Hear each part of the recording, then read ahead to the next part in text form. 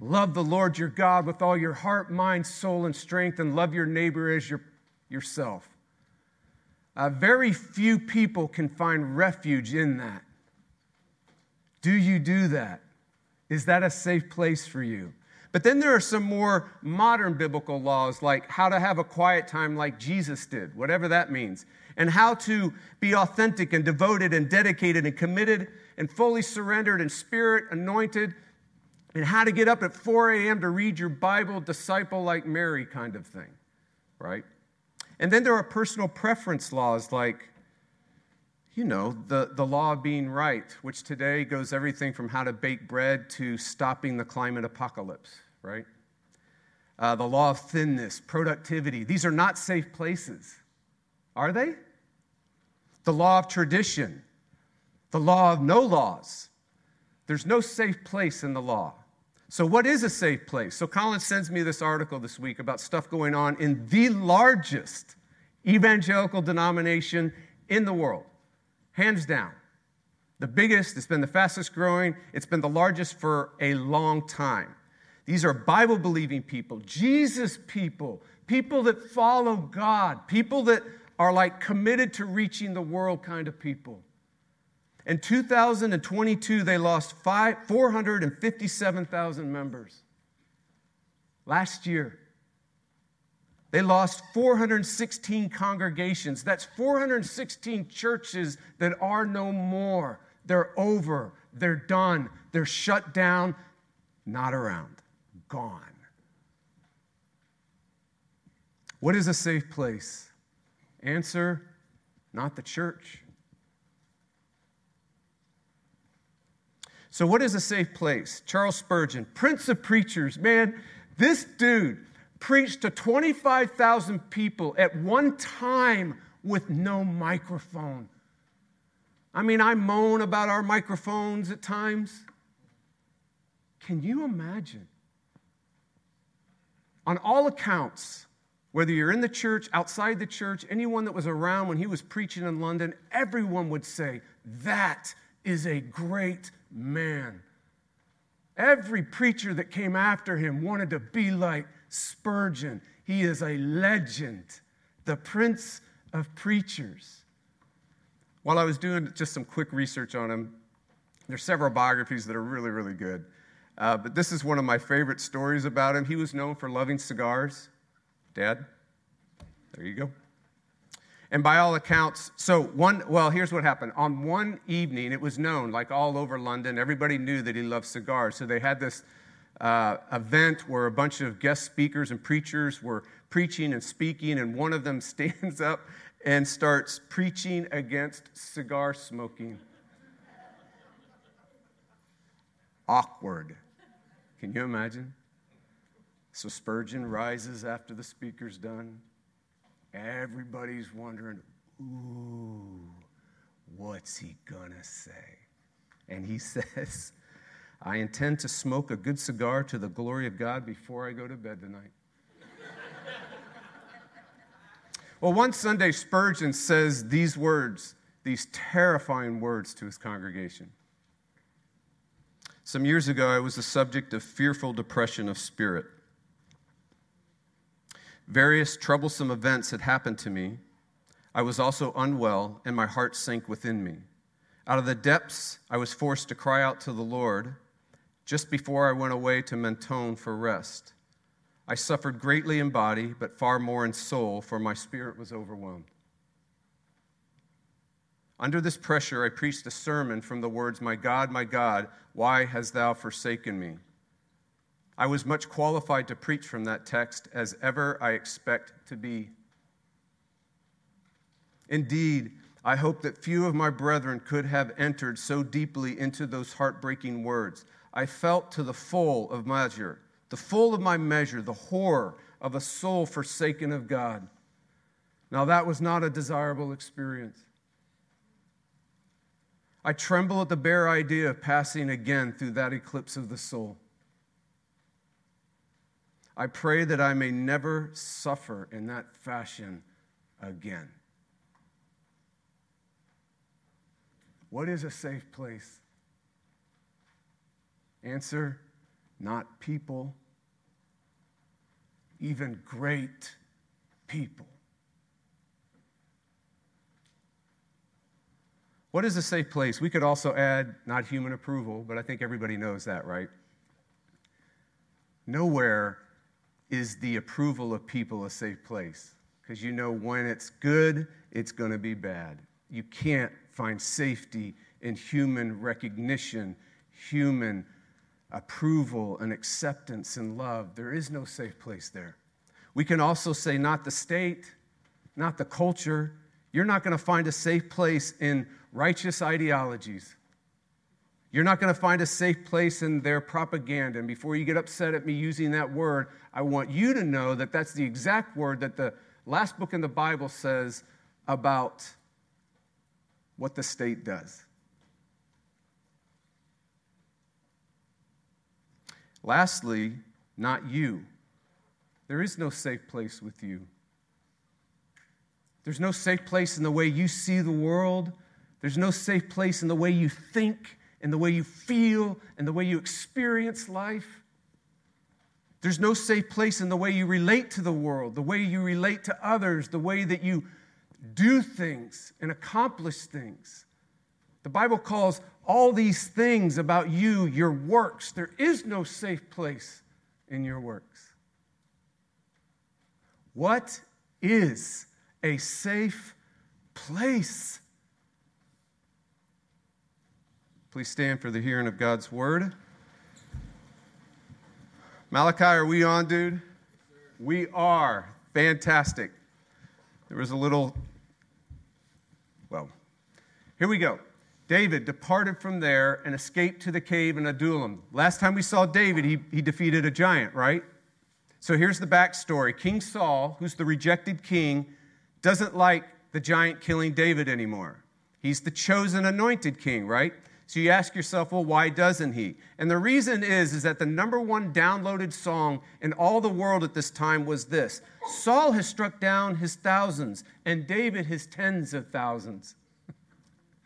Everybody was singing that song in church. They were singing it in family devotionals. It was number one on iTunes, and everyone was downloading it on Spotify.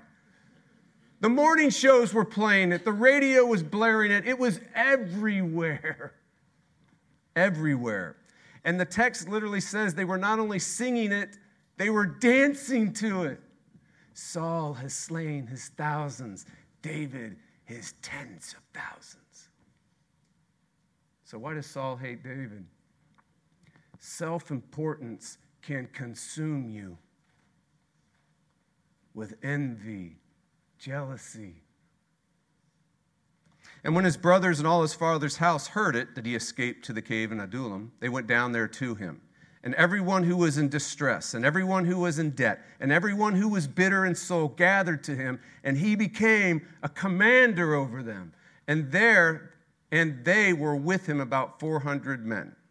But one of the sons of Ahimelech, the son of Ahitub, named Abiathar, escaped and fled to David. So here's the backstory on that. David's on the run. He stops at a church for help. The church helps him. The church feeds him and his men. The church, David says, I need a weapon. The church says, we have a sword, and gives him the sword. And you might be wondering, well, what is that sword? What kind of sword is it? And the answer is the giant's sword. And David says to the sword when he takes it, yep, there's none like it. Because remember, this is the beginning of the Iron Age. It was the only iron sword maybe in the world at the time. Everybody else had bronze. That's a toothpick going against a sword. So Saul hears about the church helping David, and what does Saul do? Is he murders the whole church staff.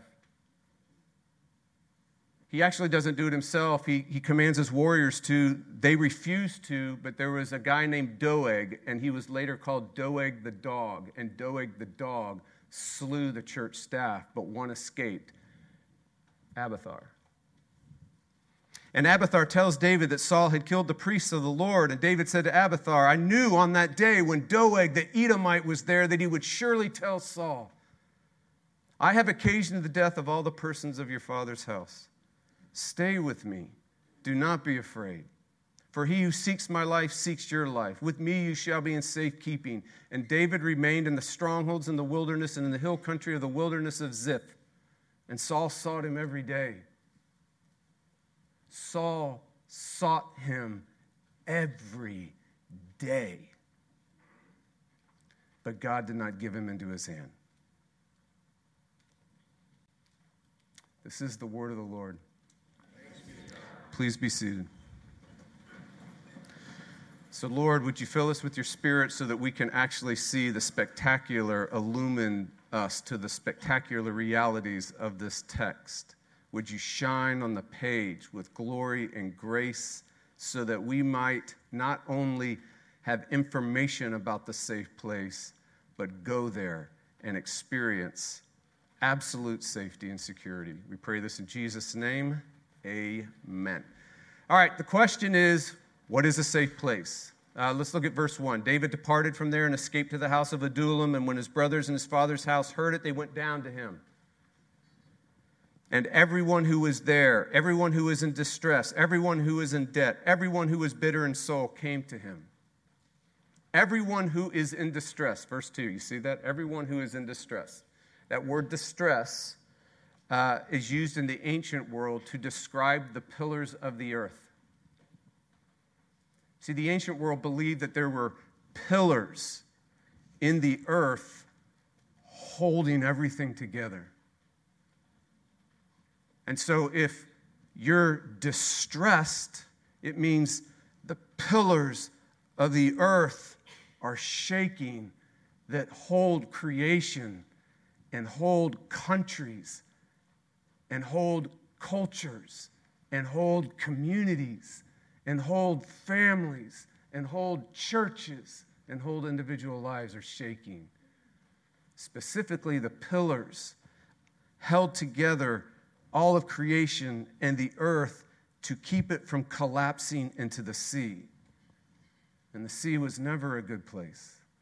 The sea was the great abyss. It's where the monsters of the Leviathan come from. It's where the realm of the dead and the underworld is. It's where everything that decreates goes.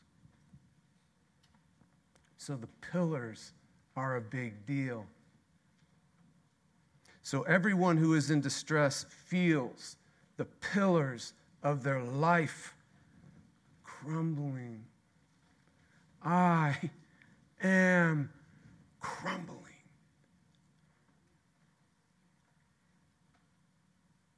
What is a safe place? Safe enough for the crumbling.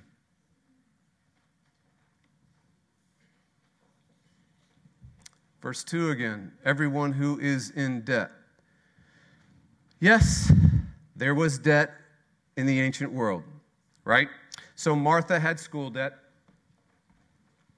Benjamin, he's a budget loser, ran his credit card up. Magdalene is simply in debt because life is not fair. There was relational debt. Deborah wrecks her marriage in the ancient world.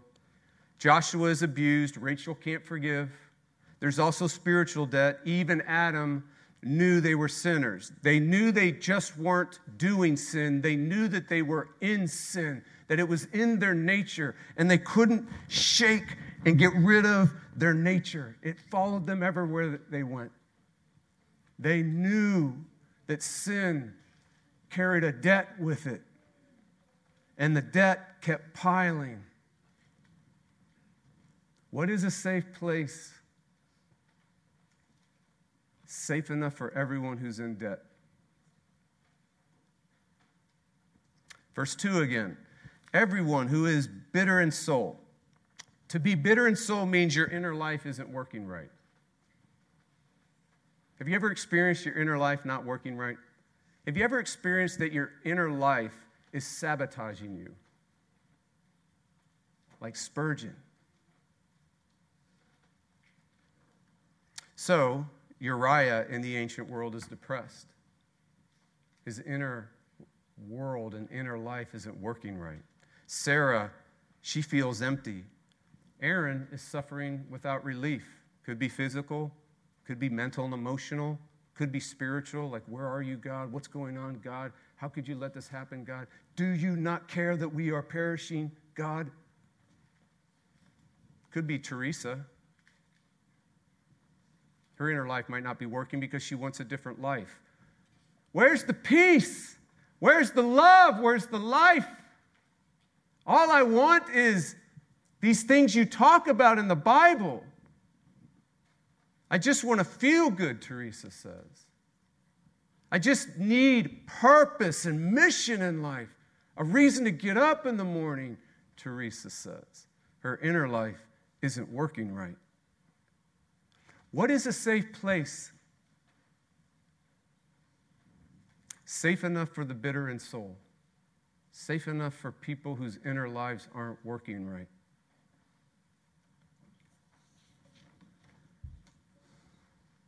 Verse 14.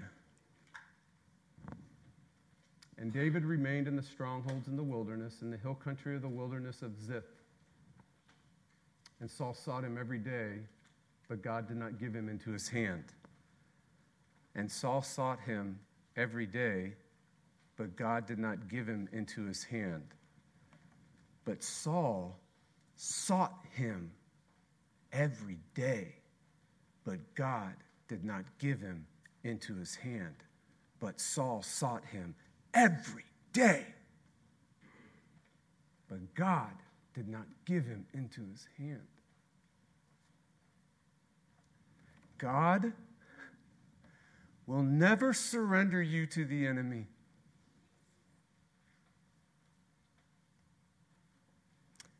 Ever.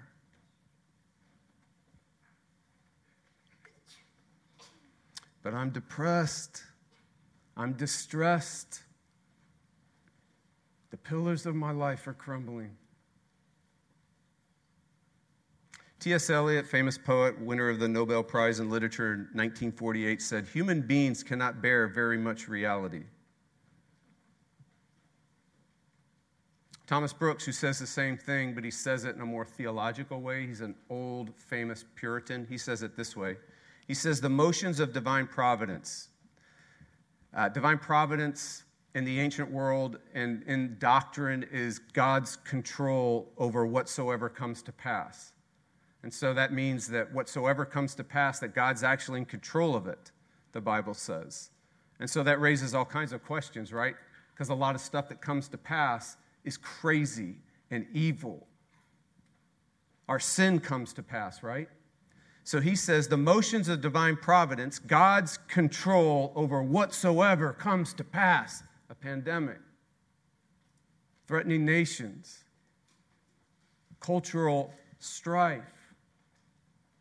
The motions of divine providence are so dark, so deep, so changeable that the wisest and noblest Christians or believers cannot tell what conclusions to make of them. He is saying that no one, no Christian, no theologian, no Spurgeon, no Paul can look at whatsoever comes to pass and say, I know what it means. In other words, he's saying that the pillars of the earth are never found in your circumstances. That if you're trying to find something to hold you together, you're never going to find it in your circumstances. You're never going to find it in what comes at you. Never. Good or bad. You're never going to find it in how people treat you. Good or bad. You're never going to find it in your performance, how it goes. Good or bad. You're never going to hold yourself together in any of those things, in your circumstances. But it also says that you're never going to find the pillars of your life in your inner life, what comes out of you. You're never going to find it in how you think. You're never going to find it in how you feel. You're never going to find it in your experiences. You're never going to find it in the way you interpret reality. You're never going to find it in your doings and workings and relatings. You're never going to find it in your relationships.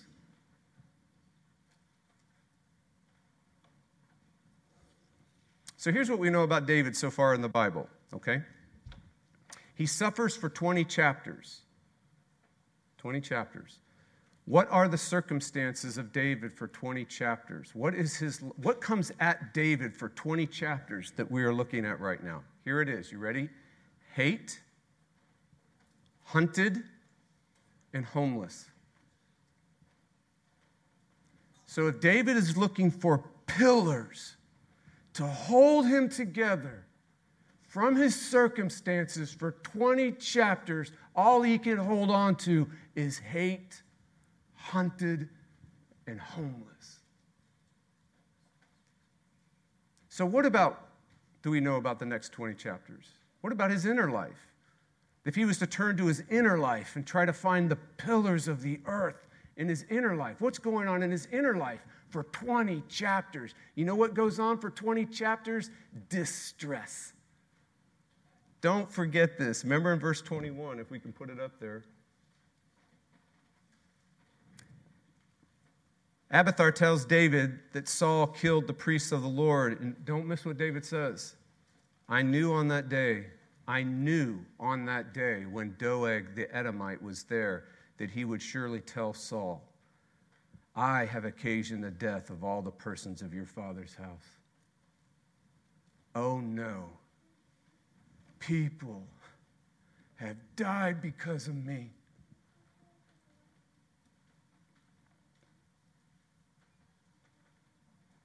So here's what we know about David so far in the Bible. He suffers for 20 chapters. But God loves him in his suffering. But God holds him in his suffering. But God works in him and through him in his suffering. Thomas Brooks, the Puritan, he says it this way: divine wisdom and love will so order all things that come to pass here below, that they shall work for the real spiritual and eternal good of those who know him. All the rugged providences that David met with only contributed to taking him to the throne. Every single one. There's tons of mystery here, y'all, but what this means is when Paul gets a hold of this, maybe Paul was thinking about this text. He could pick any text. He could do Joseph. He could do the whole Bible. But he basically says, God overrides everything for your good. Not that everything's good, but he takes whatever's going on, the bad, the evil, your own sin, and he overrides it, over-controls it, over-masters it, so that it only ultimately brings good in your life.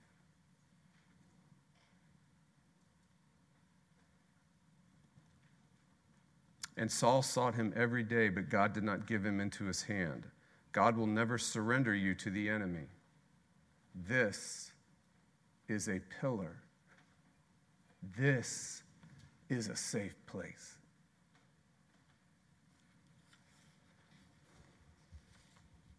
There's also a very practical help in this particular text we just looked at for everyone who's bitter in soul.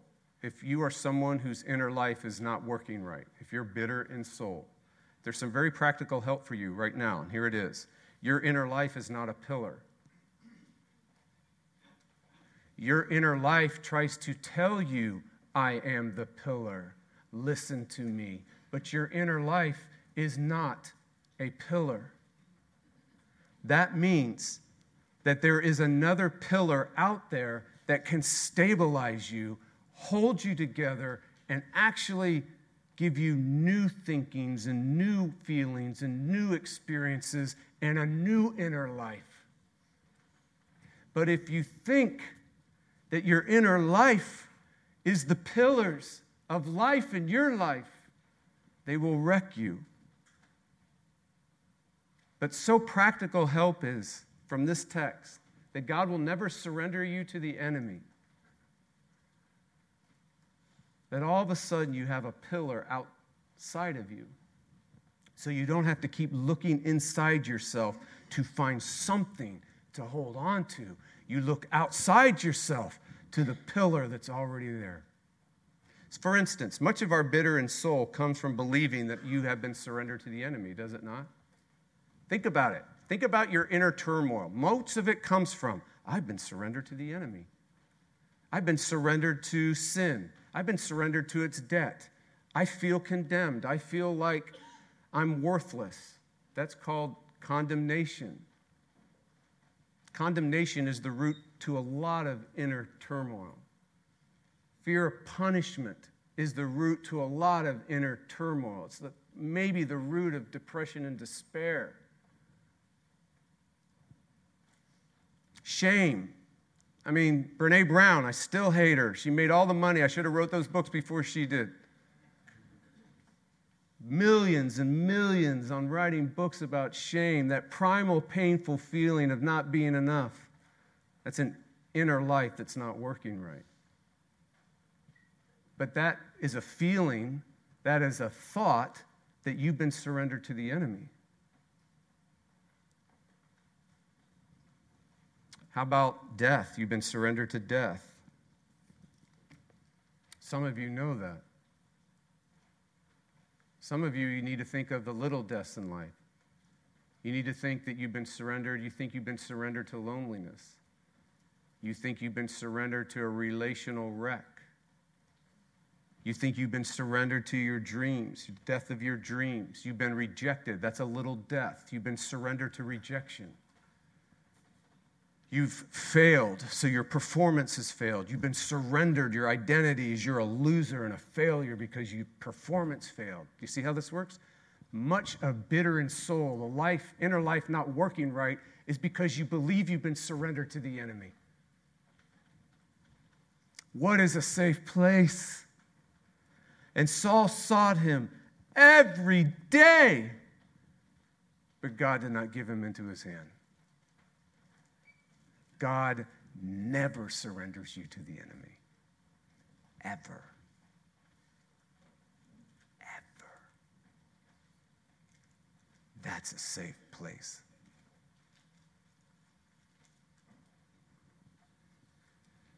What is a safe place? Let's go to verse 20. We'll wrap up here. But one of the sons of Ahimelech, the son of Ahitub, named Abiathar, escaped and fled after David. And Abiathar told David what Saul had done. Now I just want to jump down to 22. So this is what he says to Abiathar. And David said, I knew on that day that this would happen. Let's go to 23, sorry. Stay with me.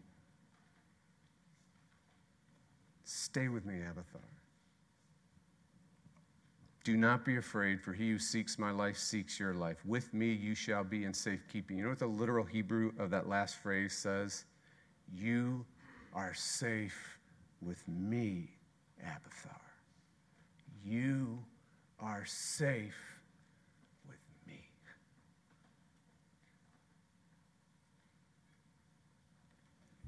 Where did the distressed go in verse 2? To him. Where did the indebted go? To him. Where did the bitter in soul go? To him. Where did Abiathar, the church, go?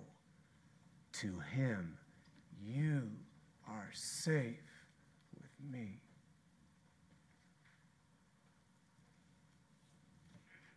Now you know why Jesus is the Son of David. Now you know why Jesus is the safer David. Those of you who are distressed this morning, those of you who are crumbling, hear these words because these are Jesus' words to you. They're not my words. Right now, Jesus is saying to you, by the authority and the power and the reality of this text, you are safe with me.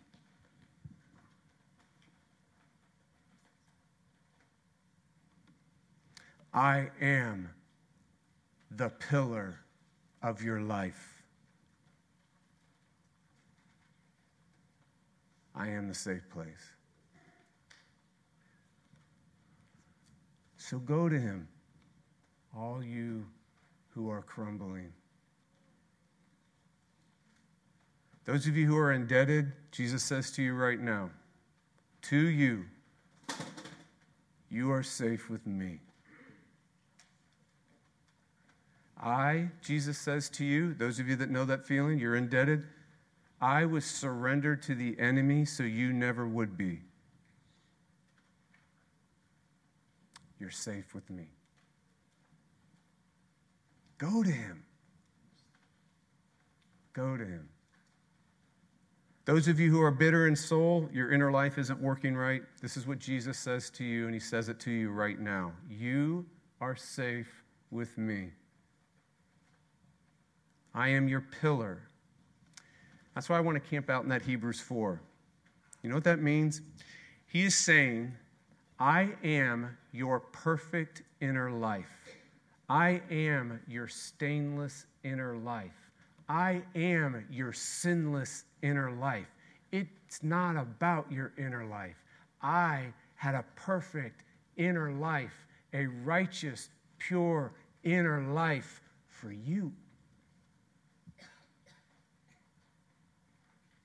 So you don't have to look inside to see what's going on. My perfect inner life covers you. All the brokenness and the distress and the things that aren't right. And you know what happens, Jesus says to you? When you get that, you actually start getting new inner lives. So go to him. All right, here's how we're going to end. Do you know what happens to these bitter people in soul? Do you know what happens to these indebted people? Do you know what happens to all the distressed? Do you know who they become? In other words, if we were saying it another way and someone was coming up to me and saying, hey, dude, you always preach good news. How can it be enough? Does good news really change you? Does good news really do anything? Does good news really have power in it? Does good news unleash heaven on you when you hear it? Well, here's what happens. You have the distressed, you have the indebted, and you have the bitter in soul. A lousy group of people. A messy group of people. And all they do is go to David. And they become the mighty men. The legendary mighty men of David. Amazing.